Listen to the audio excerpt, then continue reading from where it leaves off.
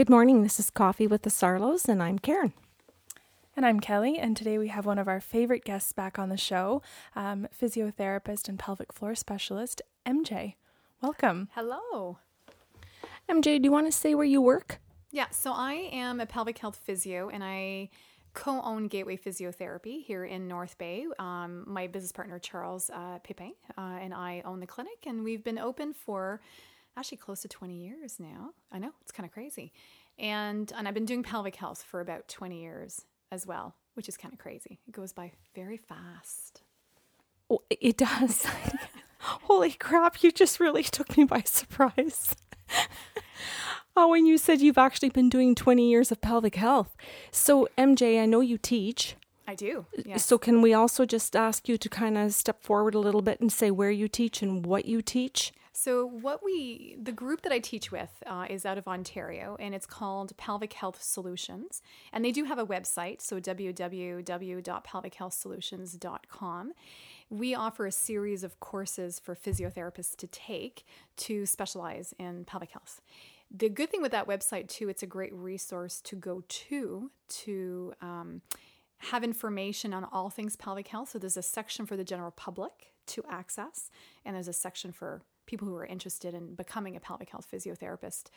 And you can also go look up on that website where you can find a pelvic health physiotherapist in your area, which is really great.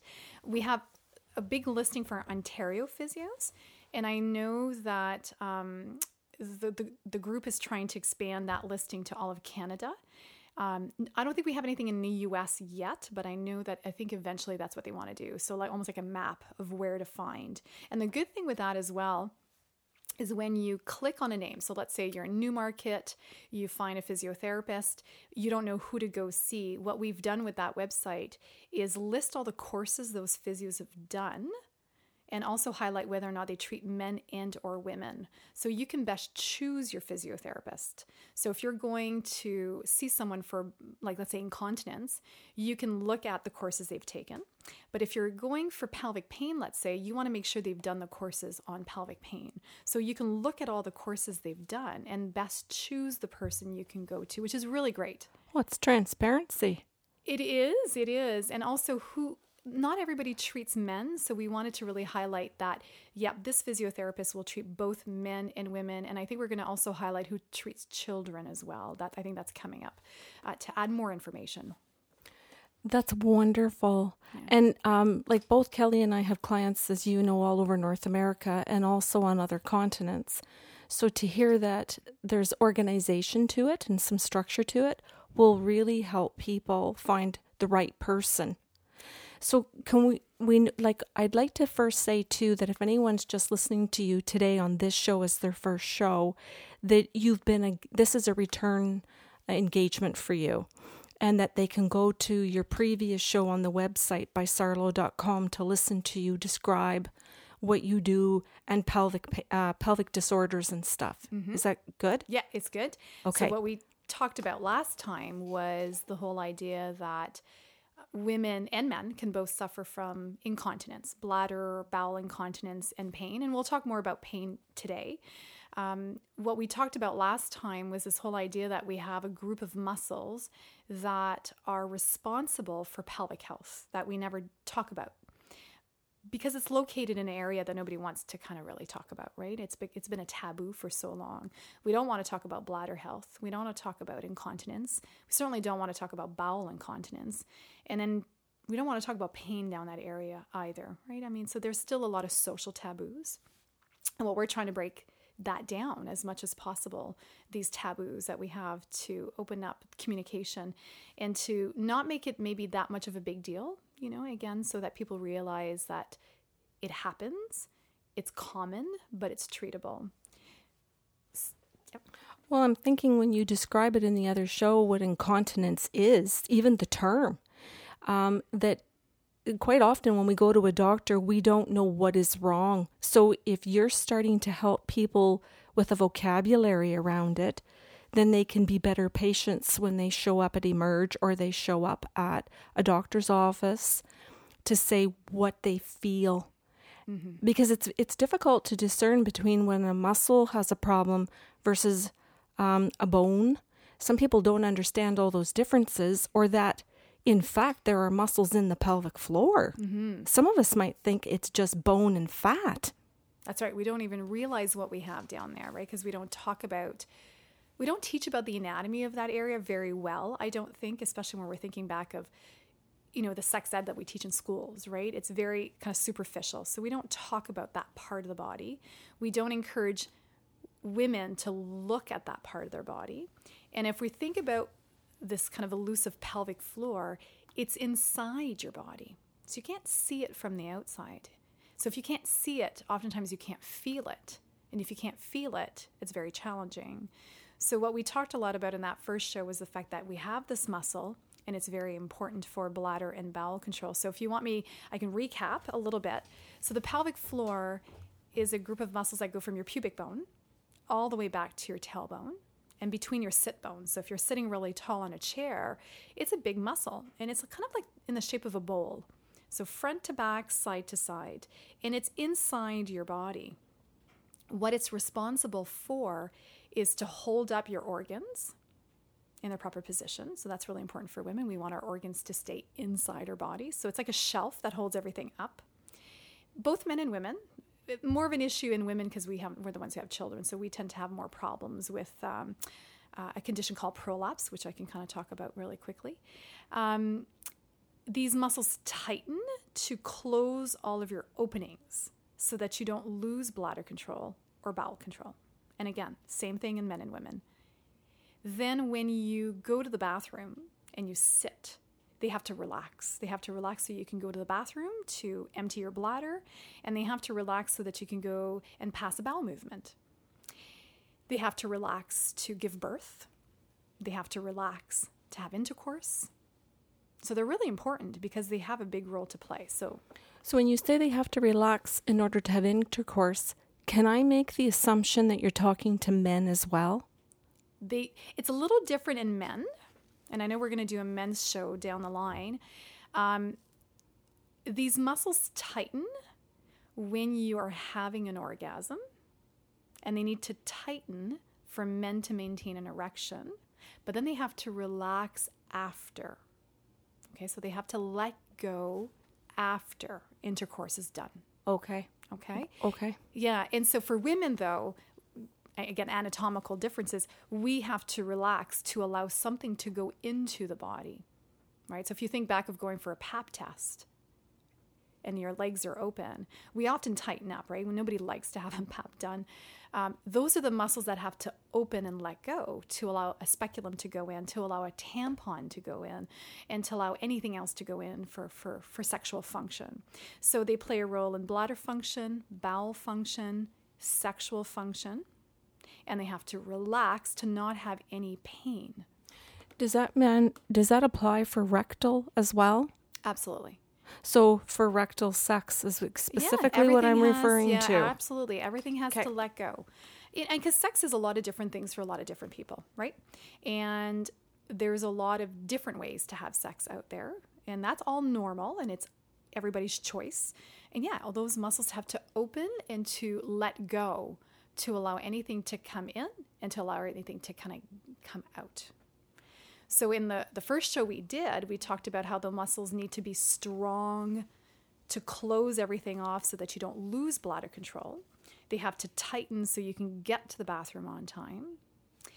And they have to be strong to hold up your organs. So if you think about, and some women may experience this, women often say, MJ, I feel like something is falling down there, right?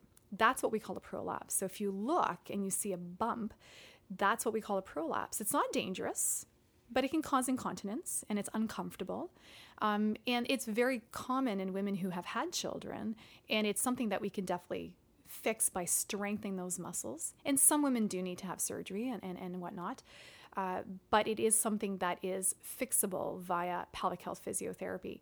So that's what a prolapse means. It's just a dropping of either your bladder, it could be your uterus, or it could be your rectum that kind of loses support. So if I'm a teenager and I'm, a couple years into having my period, I've never had children, and I feel that feeling of I think we termed it bottoming out, or that something's dropping. What is that in a woman who hasn't had children? Okay, so if we think back of the pelvic floor, the other thing that the pelvic floor does is it protects. Okay, so I want you to keep that in mind, that feeling of dropping in pressure, because it'll be important with what I'm saying. If you think of that muscle, its job, is to hold everything up, but that protection role is really key. So if you think about having an infection, let's say you have a bladder infection or a yeast infection, which is really uncomfortable, very painful. What those muscles are designed to do is in that moment, tightening up. And it makes sense, right? I mean, it's not when you have a urinary tract infection that you want to go and have sex, right? So it's almost like it shuts all the doors. So no bacteria comes up. You're not going to have intercourse. Give time for everything to heal. Now, what that muscle also does is it can tighten up under any other circumstances. So it can tighten up, let's say, if you have painful periods. So if you are someone who gets a lot of menstrual cramps every month, the days that you have a lot of pain, those muscles are going to tighten up as well. They can tighten up if your back is sore, if your hips are sore. So they have that ability to tense up. When they're tight, it actually feels like heaviness and it feels like pressure. And women sometimes will come to see me and they're convinced they have a prolapse. And if I do my exam, I'll say there's nothing dropping, but you have a lot of tension in those muscles, and that's what it feels like. So in the absence of having kids, in the absence of any other reason where we could suspect a prolapse, it's often tension in your pelvic floor, especially in teenagers and in kids. Thank you. Okay. Yeah, so a lot of times that feeling of pressure is really just tension in that muscle. So typically, if we talk about, okay, well, what causes that tension? I think that's one of the things we don't talk about is pelvic pain, right? The idea that you can have pain in that part of your body that's caused by a muscle, because the assumption is always that if you're going to have pain, there's something wrong, you have an infection. So the typical things women will worry about is that, okay, do I have an STD? Do I have a yeast infection? Do I have a bladder infection? Do I have cancer, right? Everybody worries about cancer. Something down there goes wrong, we think it could be cancer as well. So what typically happens before women end up seeing me is they'll go to their doctors with whatever complaint they have. I hurt down there, it hurts to have sex, it's itching, it's burning. They go to the doctors to get tested. And it's good that you get tested because I need to know that there is no infection, that there's nothing in there that could be a cause of your pain that could be medically treated, right? So if it's a UTI, it needs to be treated. If it's a yeast infection, that needs to be addressed. If it's an STD, that needs to be treated. But if somebody goes to the doctor and all of the tests are negative, but you still have pain in that area, pain with intercourse, pain if you have a bowel movement, pain with sitting, maybe your big complaint is that you can't wear anything tight, like tight clothing. You may not like to wear jeans. You might prefer flowing skirts. You may not like to wear underwear because you can't tolerate anything kind of rubbing, right, on your vulva. If that's the type of symptoms you have and you go to the doctors and all your tests are negative, chances are that's tension in your pelvic floor. I find this extremely interesting because, and this comes back to a point that you made earlier in the podcast, where in the first kind of episode we were going over definitions, how to identify pain. And we don't have this in sex ed. We don't have this in basic anatomy for children to learn. And I don't believe that parents are offering this to kids. They don't teach their children. We don't think to have a conversation to say, when you go pee, it shouldn't hurt. When you go poo, you shouldn't have to push and it shouldn't hurt. And so we grow up accepting pain. And you're talking about all of the different situations where we can experience it, where it doesn't need to be. And there's so many people living with it unnecessarily. And it can start really early. And when somebody comes in to talk to me and see me for the first time, and I say, okay, well, if we go back, how long you've had this pain? And they'll say, oh, it's been there for since I was a teenager. And I'll say, well, so tell me about that. And a lot of times it starts with your menstrual cycle as women. So if you start your cycle, let's say, as early as the age of 10 or 11, and you have pain every month for 2, 3, 4, maybe 5 days, and that happens every month of every year, ongoing, that's a problem because, again, those muscles are fantastic at protecting. And so that means that every month for a few days, they tighten as a protection because it hurts and we want to curl up in a ball and just kind of, take our medication to kind of get through that pain. And we don't talk about pain with menstrual cycles with girls, nor do we offer them, I think, enough treatment options at that early age. I also find it interesting that I'll say popular sites or popular magazines or places that write different kinds of articles will say that sex is good during your period to relax muscles, and maybe don't have this kind of an anatomical background to know that these muscles are in a state of protection. And if you don't know how to consciously relax them, how could sex possibly be a solution? Exactly. And to say, well, just have sex when you have your period because you're more relaxed is not a solution to the problem either, right? Because that means that they're having pain for 3 weeks out of every month and only getting maybe a break at their period, which doesn't happen for everyone. Some people can have pain for the 4 weeks, regardless of whether or not they have their, a cycle. So I find that most of my patients will definitely say to me, yeah, you know what? I've had a history of pain with my period. And then when they have their first attempt at intercourse, that could be another trigger for pain. So women will often say, if I ask them, okay, well, when did this pain start? And they'll say, from the first time I've attempted intercourse. And I'll say, okay, so tell me about that. What was that like? Because a lot of times it doesn't mean that sex was traumatic that first time, though that can be someone's reality. But some people say it was just awkward, first time. It's not always easy. But if that first time was painful and uncomfortable, your brain doesn't forget that. So then the second time that you go to have intercourse, your brain says, you know what, that hurt last time. We didn't like that very much. And so then you tighten up again. And you're not doing that purposely. It's just part of that protection mechanism. Your brain says, yeah, you know what, that wasn't fantastic. So let's tighten up a little bit because we didn't quite like that. And then we can see how easily we can get caught in that cycle of having intercourse, anticipating pain, tightening up, causing more pain. And then the brain says, see, hurt again. And then you go and you get caught in that cycle of pain. And that's a big, big problem. So women can have pain from the first time they have intercourse.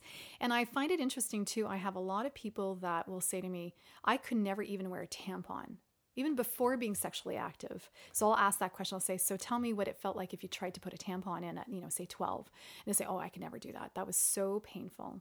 And there was actually a study that was done that looked at how can we predict who's going to develop pain or ongoing pain with intercourse in the adult years.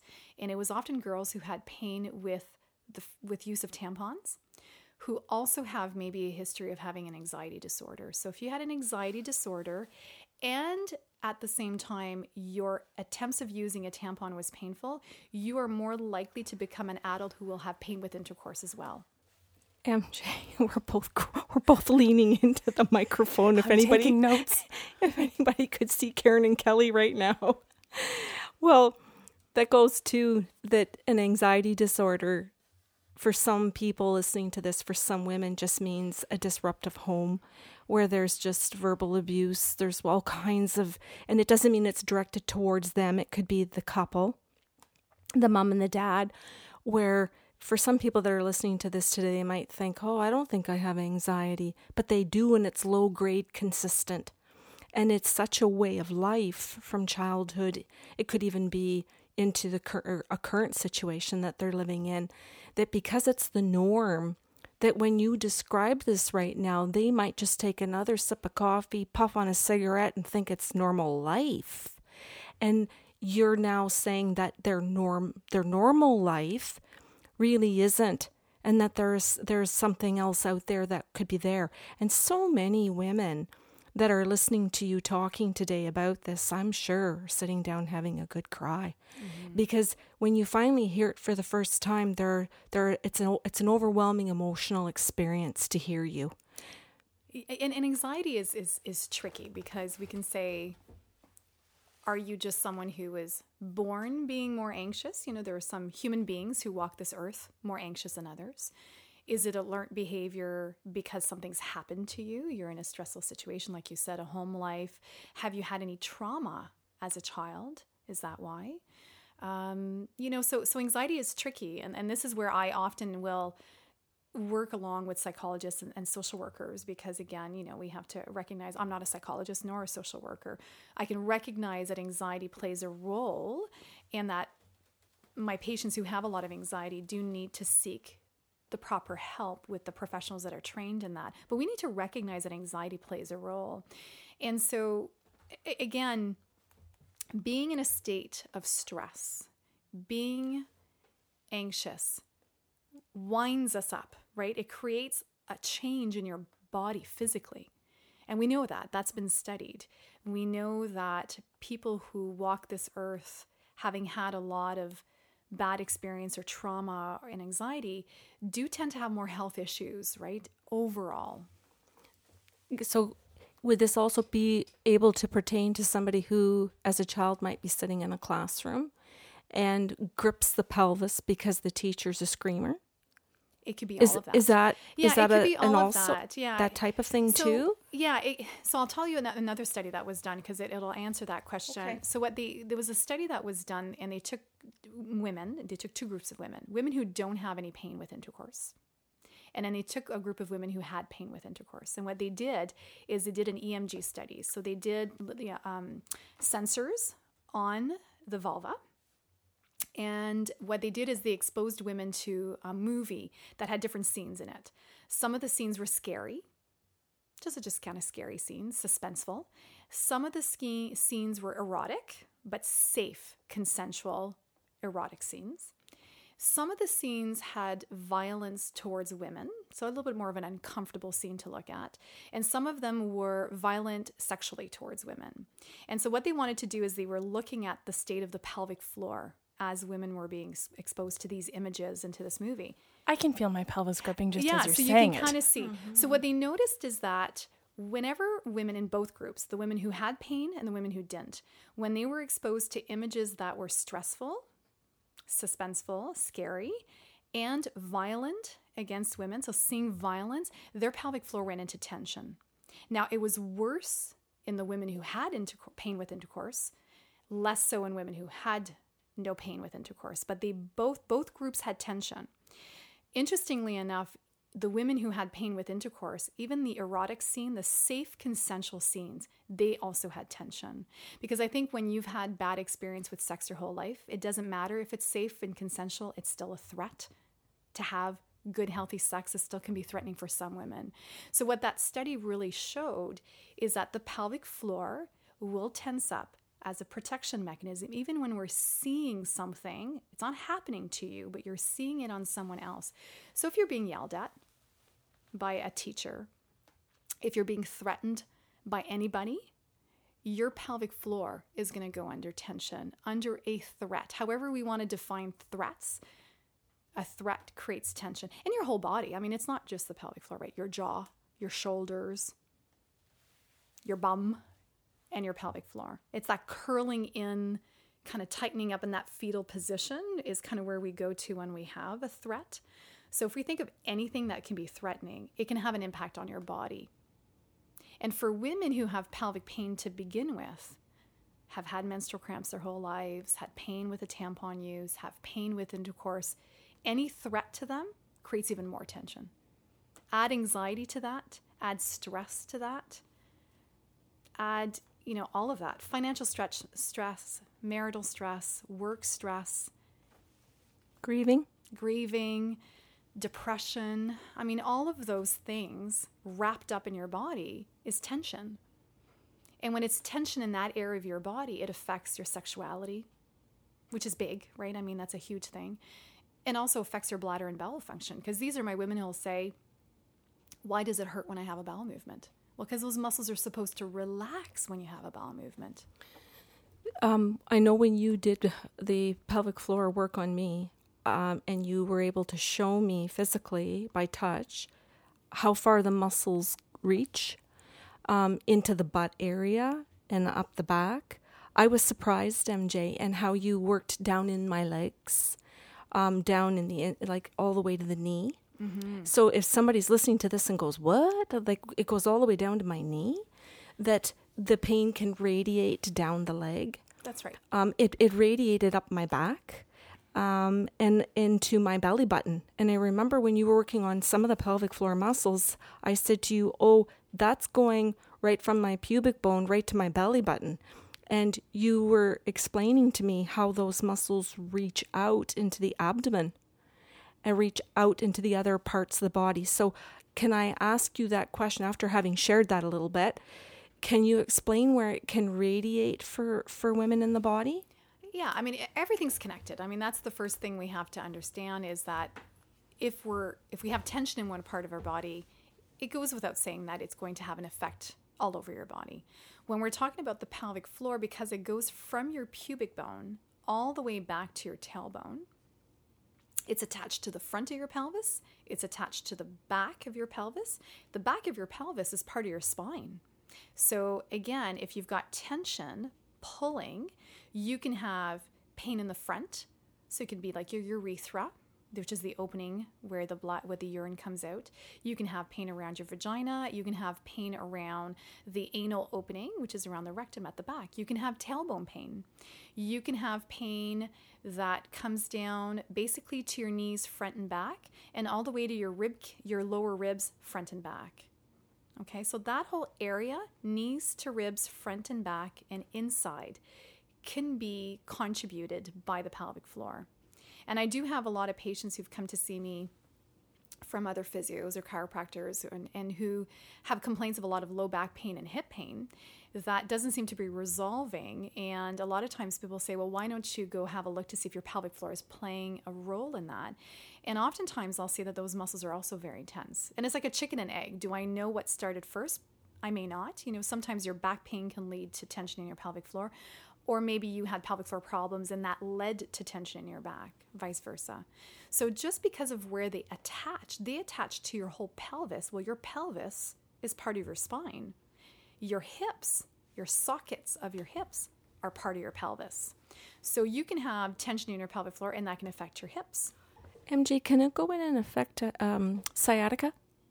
Yeah, sciatica is a very broad term, right? For pain down the back of your leg, right? Yes. So it's not really a condition, but it's like a description of a symptom. And yes, there's a couple of muscles internally that when tense can kind of give you pain down the back of your leg. Absolutely. So I always tell people I want to work on what's happening on the outside of your pelvis and also what's happening on the inside of your pelvis. Because it goes without saying that there's a lot of women who are not comfortable with the idea of having an exam done inside their body when they've had pain for a long time. But it's not just the inside that tightens up. If the inside tightens up, I can guarantee you the outside of you is just as tense. And that could be your inner thighs, your lower belly, your bum. And like I said, you know, from knees to rib cage, right? Because again, if you think back of having bad menstrual cramps, you tense up and a curl up in a ball. Right? So everything that you're tensing up a lot of muscles when you do that. If you're anticipating pain with intercourse, you're going to be trying to close your knees so your inner thighs are going to get tight and sore, right? And again, we can kind of feel that when we go for a PAP exam and we're not able to let go and relax very well. We want to kind of close our legs in. So a lot of muscles on the outside of your body can also tense up. Mm-hmm. This is good coaching. I have a PAP on Thursday. There you go. But it's hard, right? It's really, those are not easy situations. And they're quick and they're fast. And we don't often have time to take a breath even when we go for a PAP. And that's really difficult. A lot of women will avoid going for PAPs for years because they're worried about the pain, which is not good because we need to have PAPs to screen for cancer. So is it good to ask you what you might suggest for a PAP? Is that good? Would that be a good question? Yeah. Okay. I have had some women who have really avoid a PAP. And sometimes when they come in to see me, part of what we're doing is trying to kind of teach them some skills so they can go for a PAP comfortably. And there's a couple of things you can ask your doctor. Tell them you have pain. I think that's the one thing that women don't do. And I say, take charge. When you go in for your PAP, you need to tell your doctor that you have pain with intercourse, that you have pain with a tampon, and so that the doctor knows, because sometimes the doctor is not aware that you have pain. And then perhaps they can try to use a smaller speculum. Perhaps they can then give you a bit more time to prepare and give you a warning. And you can say that. You can go in and own it and say, listen, I need a couple of minutes before you put that speculum in to take a few deep breaths, to kind of allow my legs to relax in the stirrups. Tell me when you're getting ready to insert it. I want to take a nice deep breath in so I'm relaxing. And can you use a smaller speculum, and can you move slowly? I mean, you can tell those things to your doctor. MJ, I bring to your sessions, if you've noticed, I bring my iPod and I listen to music. And you have let me play soft, soothing music, which helps me relax during my sessions with you. Mm-hmm. But that also then might be something someone could listen to, that they might bring music that puts them into that place. And that in a doctor's office, especially, because you have to wait, right? There's a bit more waiting time. So there's nothing that stops you from listening to quiet music that you love while you're waiting in the waiting room, to prepare you for that PAP test, to kind of calm everything down, learn to take some nice deep breaths, just to calm everything down. Like, that calms tension down. And so then even when you're in the room waiting for the doctor, because there's usually a few minutes to wait before the doctor even comes in, you can continue to listen to that music to help you relax again. But like I said, you need to tell the doctor. It's important for them to know. I'm really hoping, I take on medical students from the Northern Ontario School of Medicine, and they're third-year students. When they come in, I really make that point. I'm like, it's really important as a family doctor or a future family doctor that when you go to do a PAP, that you at least ask women if they have pain, right? Because we need to talk about this, right? So, and it's not easy to talk about, and it takes time, and we're often very busy, and I know physicians are very busy, and understandably so. But to just have that moment to connect with their patients and say, sometimes PAPs can be very uncomfortable, and sometimes women come in and they have a little bit more pain. Are you someone who has pain with intercourse? Have you had that issue before? Let me know if you do. What a better experience for women, I think, if the doctor would bring that up. And I'm trying to make some of the doctors kind of realize, listen, please ask those questions, right? Give women a moment to breathe before you put the speculum in. Give them a chance to rest and relax and unwind before you insert that speculum. Give them options of a speculum. Take your time. Don't rush. Make eye contact, right? Reassure them. So I think we need to change a little bit about how we do things. And again, I teach my women to take ownership of that as well, right? To speak out and to talk to their doctors and to tell them that they have pain. It's important. We have to talk about it. We can't change it if we don't talk about it.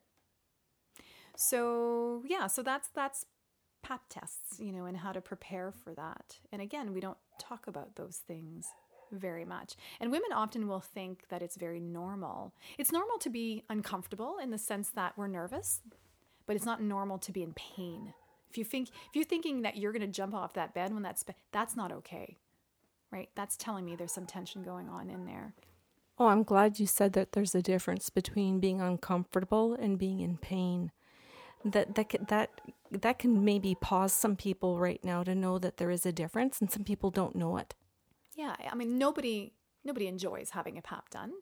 So there's that uncomfortable. We just want it to be over and done with. But to be in such pain and agony from that is never okay. Just like I say to my women, it is never okay to have pain with intercourse. It's never okay to have pain with intercourse, because those muscles are designed to stretch and accommodate all sorts of shapes and sizes, right? It is never okay to have pain, ever. And it doesn't matter if you've had a baby. A lot of women come to see me after their babies are born. And there's a lot of assumption there that, oh, well, you just had a baby, so of course you're going to have pain with intercourse. But again, that's not okay.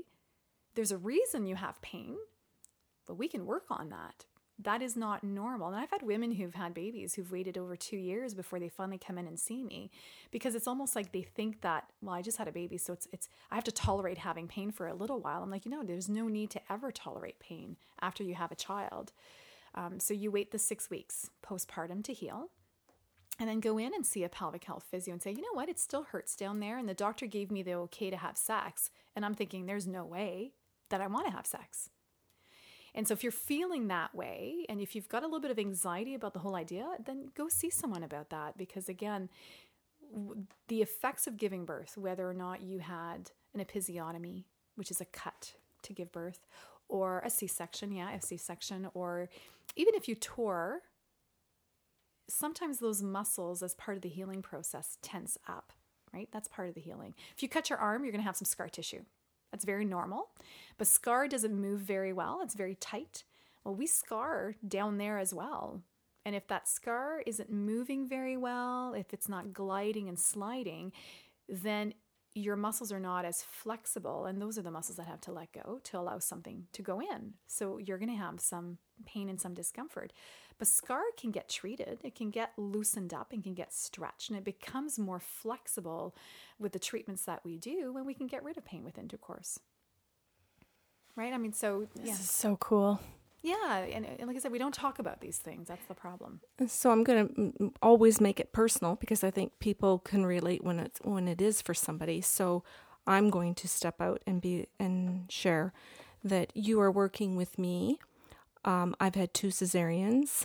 Mine are 26 and 28-year-old scars. Sorry, one of them sitting beside me.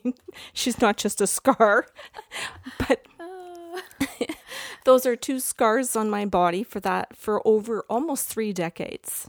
And you are just now helping me still release the pelvic pain that I've had for 3 decades. And I want women my age to hear that at 55 years old, I made the commitment. Remember, I walked in and I said to you, MJ, I am making a commitment to my pelvic health. I am booking appointments with you every 2 weeks. I don't even know why or what all of the issues are, but we will figure them out. And it wasn't that I was having pain in the moment. I knew I just needed to trust you to do assessments. You shocked the shit out of me when you did the internal pelvic and went right up under the pubic bone and then pushed on the outside of my stomach, on the outside. Yeah. And you went from the second cesarean incision, and you moved your palm towards my belly button. And oh my God, the pain that went through that whole part of my body and right from the urethra, is that right? Urethra, yeah. Right all the way to my belly button. When we think about a C-section, think about where that incision is. Right above the pubic bone, side to side. Some women, it can go from the pubic bone up to the belly button, especially in older women, right? Because back in the day, that's how they did the incision. Now they go side to side. But regardless, again, part of healing is scar, which is very normal, but we want it to move. And if it's restricted in any way, it can have an impact. And what happens in the belly area is from your belly button down towards your pubic bone, above the pubic bone, and down towards your vagina, we have tissue called fascia. Fascia we have it all over our body. It's kind of like our support system. Holds everything kind of up and in place. It supports the muscles. It supports all of our organs.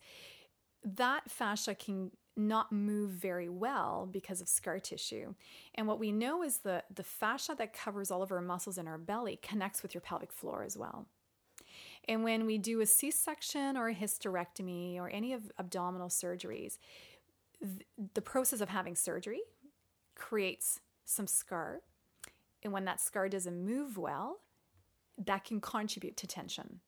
And we just have to move. And the good thing is that all of that can move. All of that can get released by stretching, by exercising, by doing deep breathing and doing some manual techniques. So some of the techniques I was doing with you, Karen, was really working on letting go of some of the tension that had stayed there now for quite a few years, like you said, for a few decades. I think if I'm hearing everything properly, I owe you an apology. It's not anybody's fault. We can blame our children. But I mean, it is what it is. Well, sometimes we need a C-section, right? There's nothing wrong with having a C-section. Sometimes we need to. But MJ, those 2 C-sections were failure to progress. And I think that's important. People have to hear this because they might go, whoa, They might be making their coffee right now and sit down and go, that's me. Failure to progress was me. Yeah. So how many women, because of my age, and this was something that was done for the safety of the children, that the doctors at that time, for a period of time, maybe a couple of decades or whatever, felt that it was in the best interest of the child and the mom, that if there was a failure to progress, you moved towards a cesarean.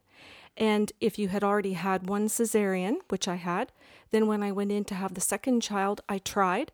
So I had 14 hours of labor, and then failure to progress, followed by the second cesarean. But I had already was having so much pain from the first cesarean stitches. So we were told when we were birthing, when we were in labor, that if you start to feel a tear or a pull, tell us immediately, and you're going to have a cesarean right away. So as soon as I started feeling the pull and the tear, trying to deliver my son, and I said, oh, I can feel that. Now, how do I know what that really feels like? If that's just scar tissue moving, I have no idea. I'm starting to feel the pain of delivery and the pain of the tissue, and I'm brought straight in for the second cesarean. Because that's what was just done with that belief that we're doing the best at this time. Yeah, and things have changed. I mean, certainly nowadays, there's a lot of great options. So again, it's all about safety of the mom, safety of the babies. So C-sections can happen. I've had 2 myself, and I don't regret having a C-section. It was necessary. But the great thing nowadays is that just because you've had one C-section doesn't mean you necessarily have to have a second one anymore. Now, it'll depend, position of the baby and whatnot. But yeah, nowadays they'll do a vaginal delivery after having had a C-section, and some women do very, very well with that. So there's a lot of great options. But yeah, there's nothing wrong with having those surgeries.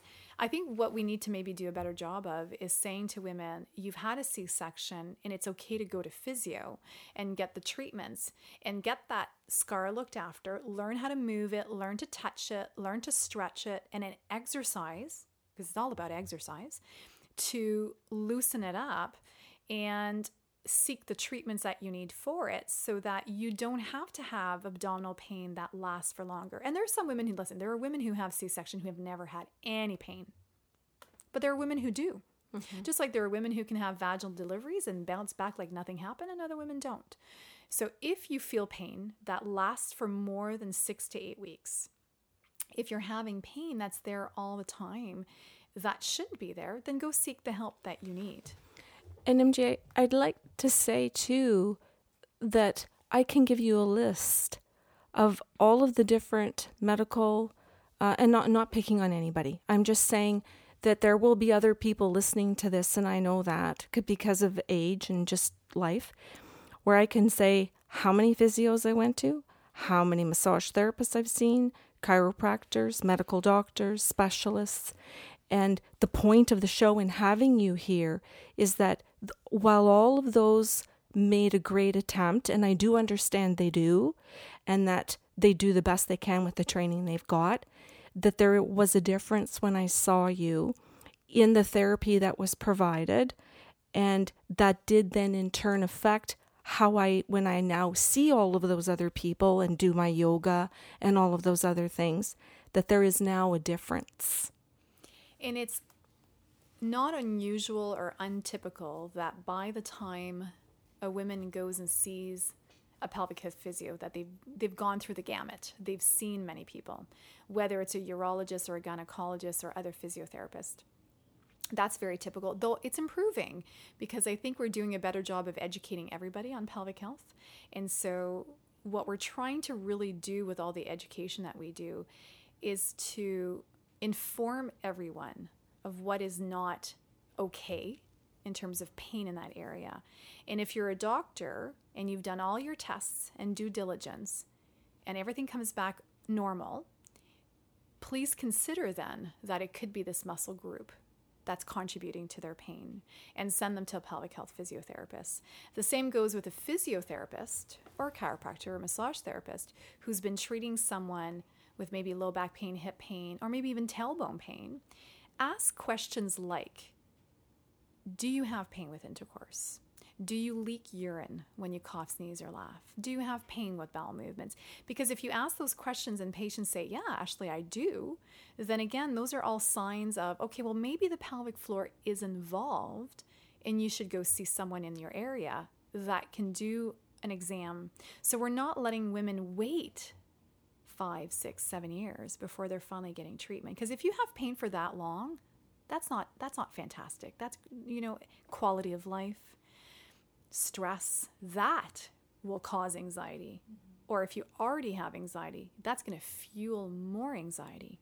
That might bring on depression if you've been in pain for that long. And it's really hard for women because if you go from doctor to doctor and all you hear is, you're okay, there's nothing wrong. You're okay, there's nothing wrong. All your tests are negative. Women start to think they're going crazy.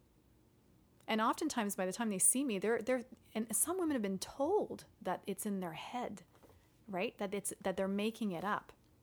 And they're not. It's because we're not looking at potentially that muscle and the role that it plays in pain.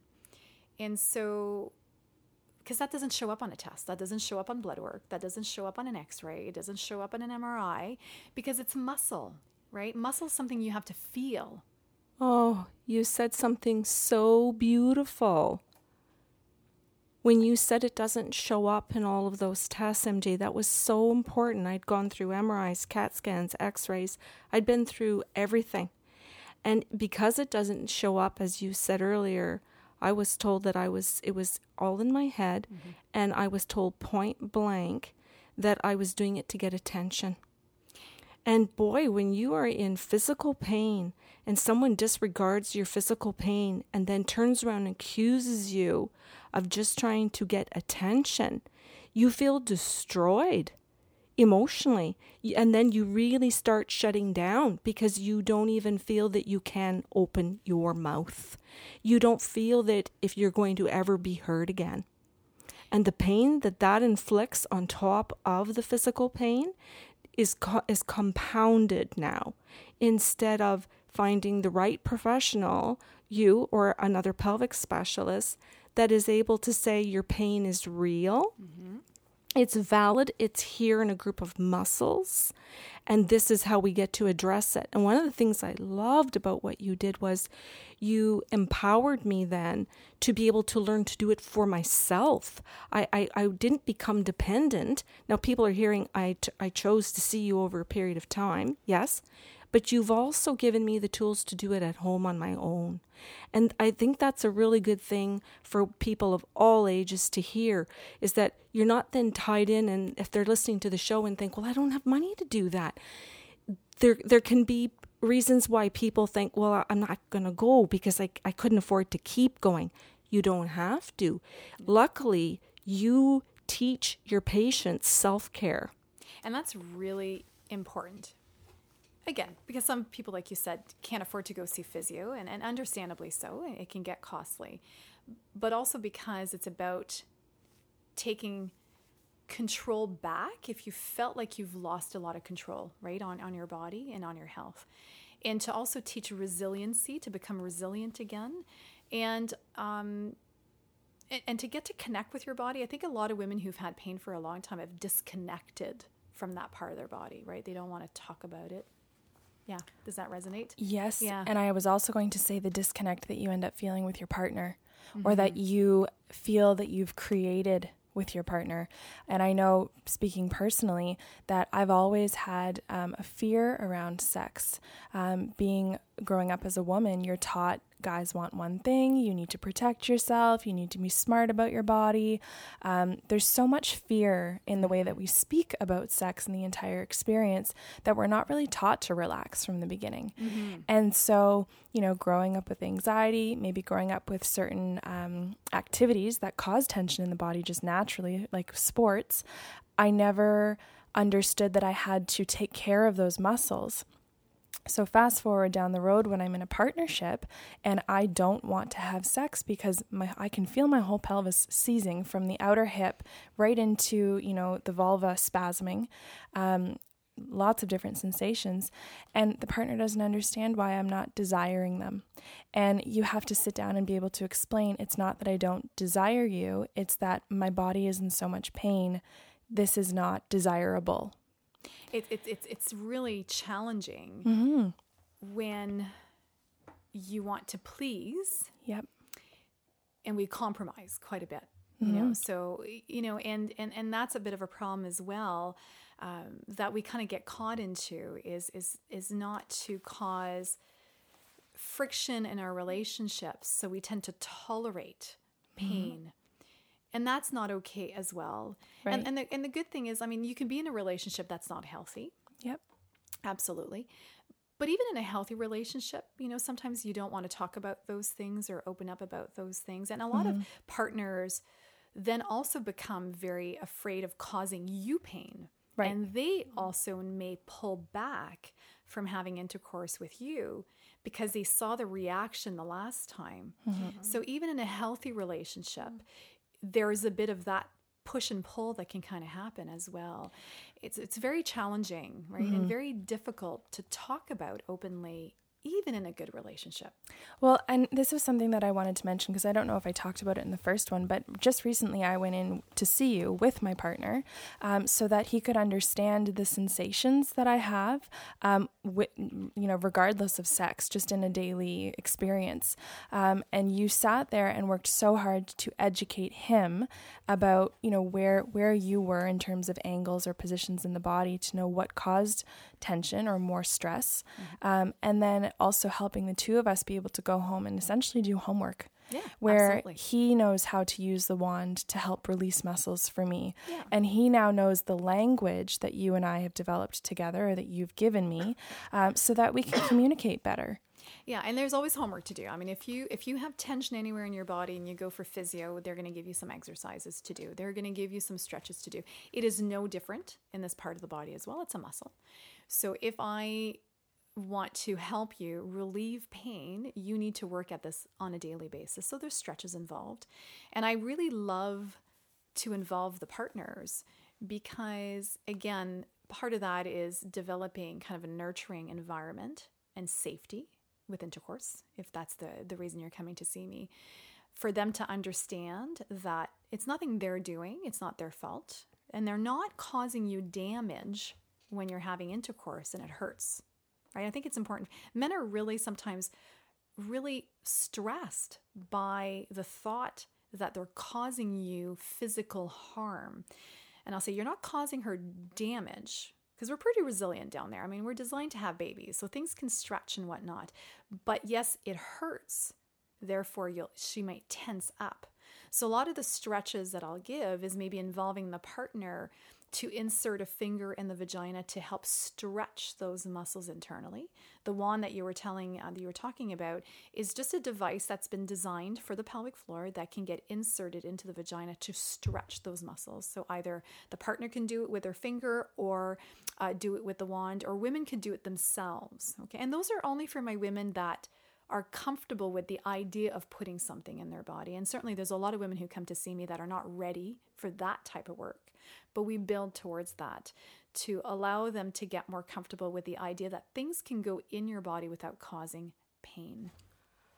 I remember a period of time, MJ, where you and I were working on when you inserted, I don't know what the device was, but it was hooked up to a machine, and there was like what do you call that? Like a stimulation? Yeah. Okay. And I would have to breathe and bring it down on the chart, biofeedback. Biofeedback, that's exactly it. Okay. Yeah. So this would be vaginal biofeedback. It is, yeah. We don't use, the device that I used with you was years ago, Ashley, and it's one way for women to see that there's tension in their pelvic floor.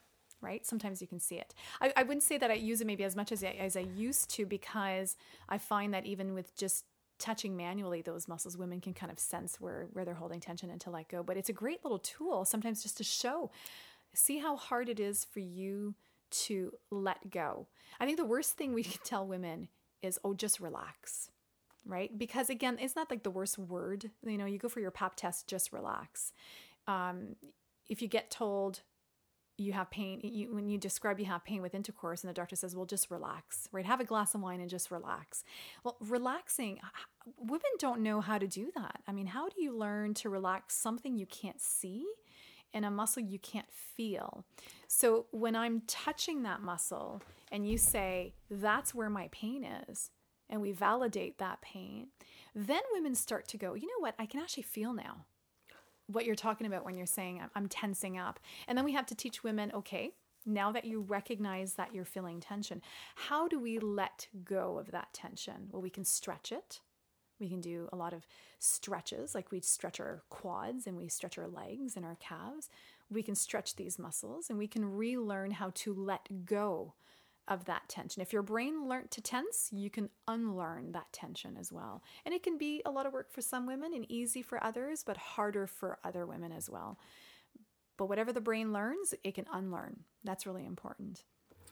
I remember when I was doing the biofeedback, you'd leave me in the room by myself for, 10 minutes or whatever. I don't remember if you increased the times or what you did.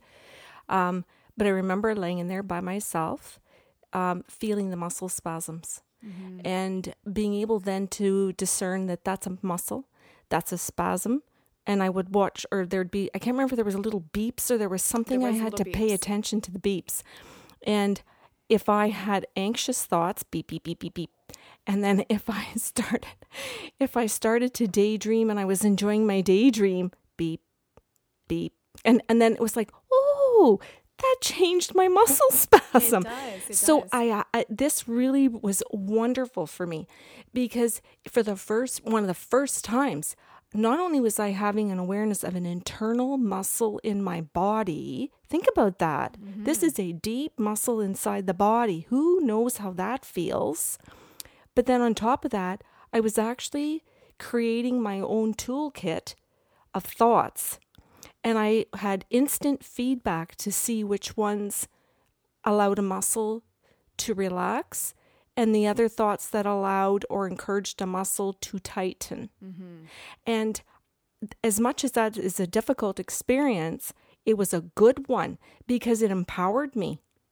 No, and it's great. I mean, and so biofeedback comes in different shapes and sizes. There's machine biofeedbacks, but our hands are biofeedback as well. And we can definitely teach women to recognize that there's tension down there. And if you recognize it, you can change it. If you sense it, you can change it, right? If you disconnect from your body and you don't pay attention to your body, you can't change your body. So you do have to pay attention. Now that's hard for women, right? Especially if you've had trauma. If you've had any trauma, and maybe that's the reason why you have pain, bad experiences in your life, or currently undergoing some trauma, that's hard to do because you do not want to feel your body. You want to escape your body. But the problem is that if you escape your body, you can't change anything, right? And so, we haven't talked about trauma a whole lot yet, but if we're going to open up that concept, trauma can be defined in many different ways. For many different people, but trauma could be anything. It could be absolutely sexual trauma, and some women have experienced that or are currently experiencing that. It could be psychological trauma, emotional trauma. It could be any traumatic experience that you've had in your lifetime, whether or not you've been in a car accident, or maybe you had a parent who had cancer or a parent who was very ill and you saw them go through that. That's traumatic for a child as well. If you were hospitalized yourself for any reason, and I'm going back to childhood here because there's a lot of work being done right now that is looking at what happens to people in their childhood can have an impact on their health later on in life. And there's a big study that was done called the ACE study, the Adverse Childhood Experience Study. And this was a massive study where they followed children who went through trauma as in their young age, and they followed them through adulthood, and they wanted to see what happened to them physically as they got older. And the way they define trauma is like what I'm saying. It could be sexual trauma, emotional trauma, psychological trauma, medical trauma in the sense that something happened to you that made you go through the hospital. So maybe you've had cancer as a child, or you've had major surgery, you've been in a car accident, but also seeing someone else go through trauma, like a parent, a very close parent, and also being exposed to a parent that had suffered from alcoholism, drug abuse themselves, and I think they were talking a lot about too, not just substance abuse, but gambling kind of problems, right? If a child had a parent who had those types of issues. So they followed those kids, and what they noticed in adulthood, these are the kids that ended up developing in the adult years more diabetes, more heart problems, so more kind of inflammatory types of problems in that group was a lot higher than people who did not experience trauma. So when women come to see me and tell me they have a lot of pelvic pain, a lot of women do open up and talk about their childhood, and they'll say, yep, I've had trauma in my childhood years, or I suspect I've had trauma, I'm not sure, or I was raised by maybe a parent that was violent, a parent that was emotionally abusive and whatnot. Trauma also has an impact on our bodies. And I really do think that that's maybe a reason why some women also develop some pelvic pain issues. Not everyone, but some people. And that's really important to recognize. So it's really important for those women who have had a trauma experience to recognize that that will have an impact on your body physically. Your body is going to tell you one way or another that you're not dealing with a problem or you've been through a trauma. And that's where we have to all work as a team with psychologists and social workers who are trained in trauma, who are trained in PTSD, to help our women deal with those emotional, because it has an impact on the physical, right? The emotional has an impact on the physical. And a lot of great work being done in that field now, which is great. I actually just did a course on even birth trauma, women who've been traumatized by giving birth, which honestly, I kind of suspected was happening, but I didn't realize that it's probably more common than we realize. And it's not because they were in danger. It's just they didn't really feel like the birth experience was what they thought it should be. And so they come out of that experience being quite traumatized. So it could be birth trauma for some women. And so all of that has an impact on your body, not just your pelvic floor, but maybe you end up with jaw problems and sore necks and sore backs because you're tensing. So, so we can't forget that trauma also potentially could be a source of pelvic pain as well, or plays a role in pelvic pain. And that when you're seeking treatment, you got to look at the whole body and the whole person. So it's not just about the pelvic floor, that's part of the puzzle, but it's also your emotional well-being, your physical well-being, and taking care of the whole person is really, really key. And that we all need to do a better job of, right? Because that's really difficult. And I don't think we do that maybe as well as we should in the medical world. There's a term for it. It's called the biopsychosocial approach. Bio because we're biological beings, but psychosocial because we're human. And we have emotions, and we have thoughts, and we have anxieties, and we have fears, and we have beliefs sometimes that, can cause a problem, right? And that could be problematic. And we're all of that wrapped into this body. And we all have to work as a team to help women kind of work their way through this pelvic pain that can be caused by all of those situations. So it can be complex, but there's always hope.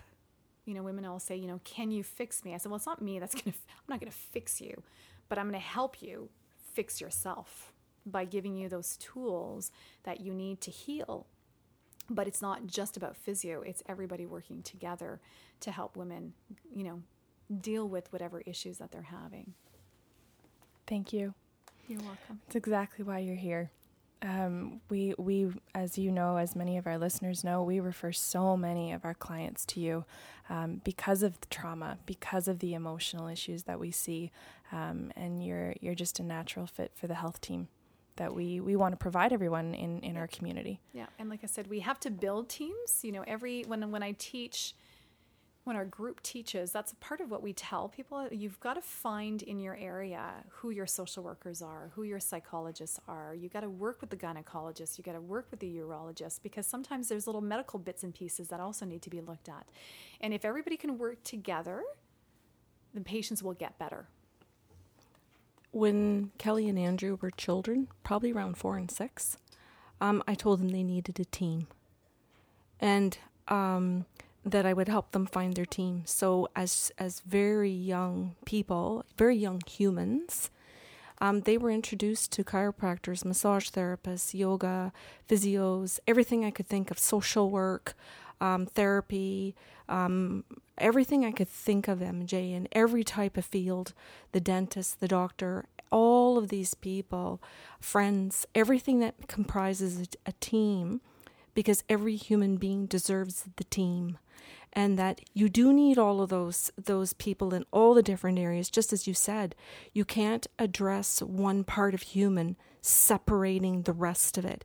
It just doesn't work. No, we're not little bits and pieces, so we can't just treat the little bits and pieces. But in the medical world, we often treat the bits and pieces, and we forget that the person in front of us is a human being who has thoughts and emotions and stress.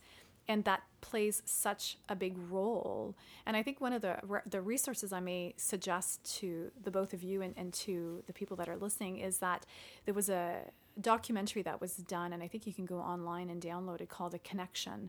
And what The Connection talks about is this whole idea that our thoughts, our beliefs, our worries, our fears, our stressors, and our threats has an impact on the human body and our health. And what they did with that documentary is they've interviewed different doctors, and these are physicians from all over, and they have them talk about kind of that mind-body connection in their perspective, in their specialty. So there's somebody who is a gynecologist who works fertility, so there's a cardiologist. So it's a really good movie to, I think, really make the point that we cannot ignore the whole person when we're talking about pain, when we're talking about diabetes, when we're talking about heart health, that it's the whole person that we have to address. Speaking of ignoring the whole person, we're going to bring you back, hopefully, for Men's Month, because we need to talk about men. Yeah, men need to talk about men. Yeah, and men get ignored when it comes to pelvic pain. So we talked a lot about women who have pelvic pain. Yes. And we talked about, the main symptoms that women will often have when they have pelvic pain is pain with intercourse. There's a lot of conditions out there that women will be diagnosed with that cause pain in that area. But the commonality is often pain with intercourse. Mm-hmm. Men have pain as well. And I think men are often underserviced, and they certainly will not necessarily want to talk to anybody about mm-hmm. having pain down there, right? Well, if they don't want to talk to anybody, we're going to have you talk to them. Yeah, and it's important. And I really feel that's an area we need to definitely improve upon in terms of demystifying the idea that men also have a pelvic floor. Their pelvic floor is just as important as a woman's pelvic floor. And that when they have pain, that it's real, as much as women who have pelvic pain, it's real, and that they deserve the treatments as well, right? And again, yeah, it'll be we can talk a whole hour about men as well. And I was going to say too, MJ, that they're not any less of a man because they have pain in the pelvic area, and that it's not unmanly to share it with another man, to discuss the pain, because quite often sharing it with another man helps the other person. So hopefully maybe we can have that whole podcast show. Kelly and I are doing a whole series in January on Men's Month, providing with all kinds of different professionals. And as Kelly has mentioned, you are one of our professionals to help them talk and begin discussion so that they can go into their doctors and physios and chiros and create a good, healthy conversation. Yeah. And that it does have to begin with themselves. And acknowledging it, mm-hmm. And then being able to go out and share it with other people so that they can get that. And also, hopefully anybody listening, we want to have you back to discuss children's pelvic health. Yeah, and exactly. And that's another group of people, because children are people and children have pain. And they're also, I think, a group that maybe we're not paying as much attention to, but we really should. Because again, if you think about when you start having your menstrual cycle as a young girl, you could be as young as 9 nowadays. And if what you learn from a young age is pain, and you can't talk about it, then that's a problem as well. So again, we need to do, I think, a better job in all aspects. And I think that, if I was going to kind of make a few points, I'd say your pain is real, always, 100% of the time.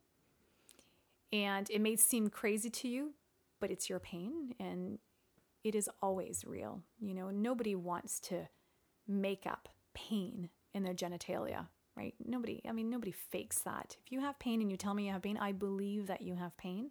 It is never okay to have pain with any of your bodily functions, whether it's peeing, pooping, or having sex. Never okay.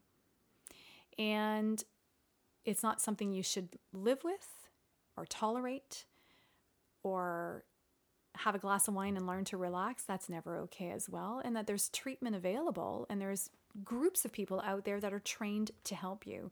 And if your story is a trauma story, there's people there to help you. If it's just because you had a tough delivery, there's people out there for you as well. And then it's okay to talk about it, and that you can feel safe and nurtured and comfortable. And it's finding the right person, the right fit in terms of your physiotherapist or your team as well. But it's never okay to have pain down there, never. And so seek the help, talk about it, ask the questions, and you'd be surprised, when you start to talk about it and you've got somebody who validates you, how great you feel when you've got somebody who can listen to you. And you want to have somebody that you can go see that will take the time to just listen to your story. And that's really important. And that's something I've had to learn over the years. I've had to, because physios, when somebody comes in, we're often the ones who are firing all the questions. But when somebody's had pain, it's important to step back and say, so tell me what your story is. Why are you coming to see me? And tell me how you think this all began. What's your story? To be able to talk about your story, finally, to a person after seeing X many doctors, X many health professionals, I think is so healing to people. And to have that moment to talk is more healing than we recognize it to be. And I think that, I hope with all of the training that we've done and all these physios now who do pelvic health, that we're really teaching them well to learn to listen to people. Because I think that's what's lacking, is people say, I've never had a chance to talk about this. I've never had a chance to open up about this. I've never had anybody validate my pain. And I've never had anybody say that they believe me when I say that I have pain. And that's powerful. Thank you so much for coming again. And we look forward to round 3. Perfect. As always, we encourage everyone to submit questions or comments or ideas for shows. You can submit those to info@bysarlo.com, and we will talk to you next Saturday.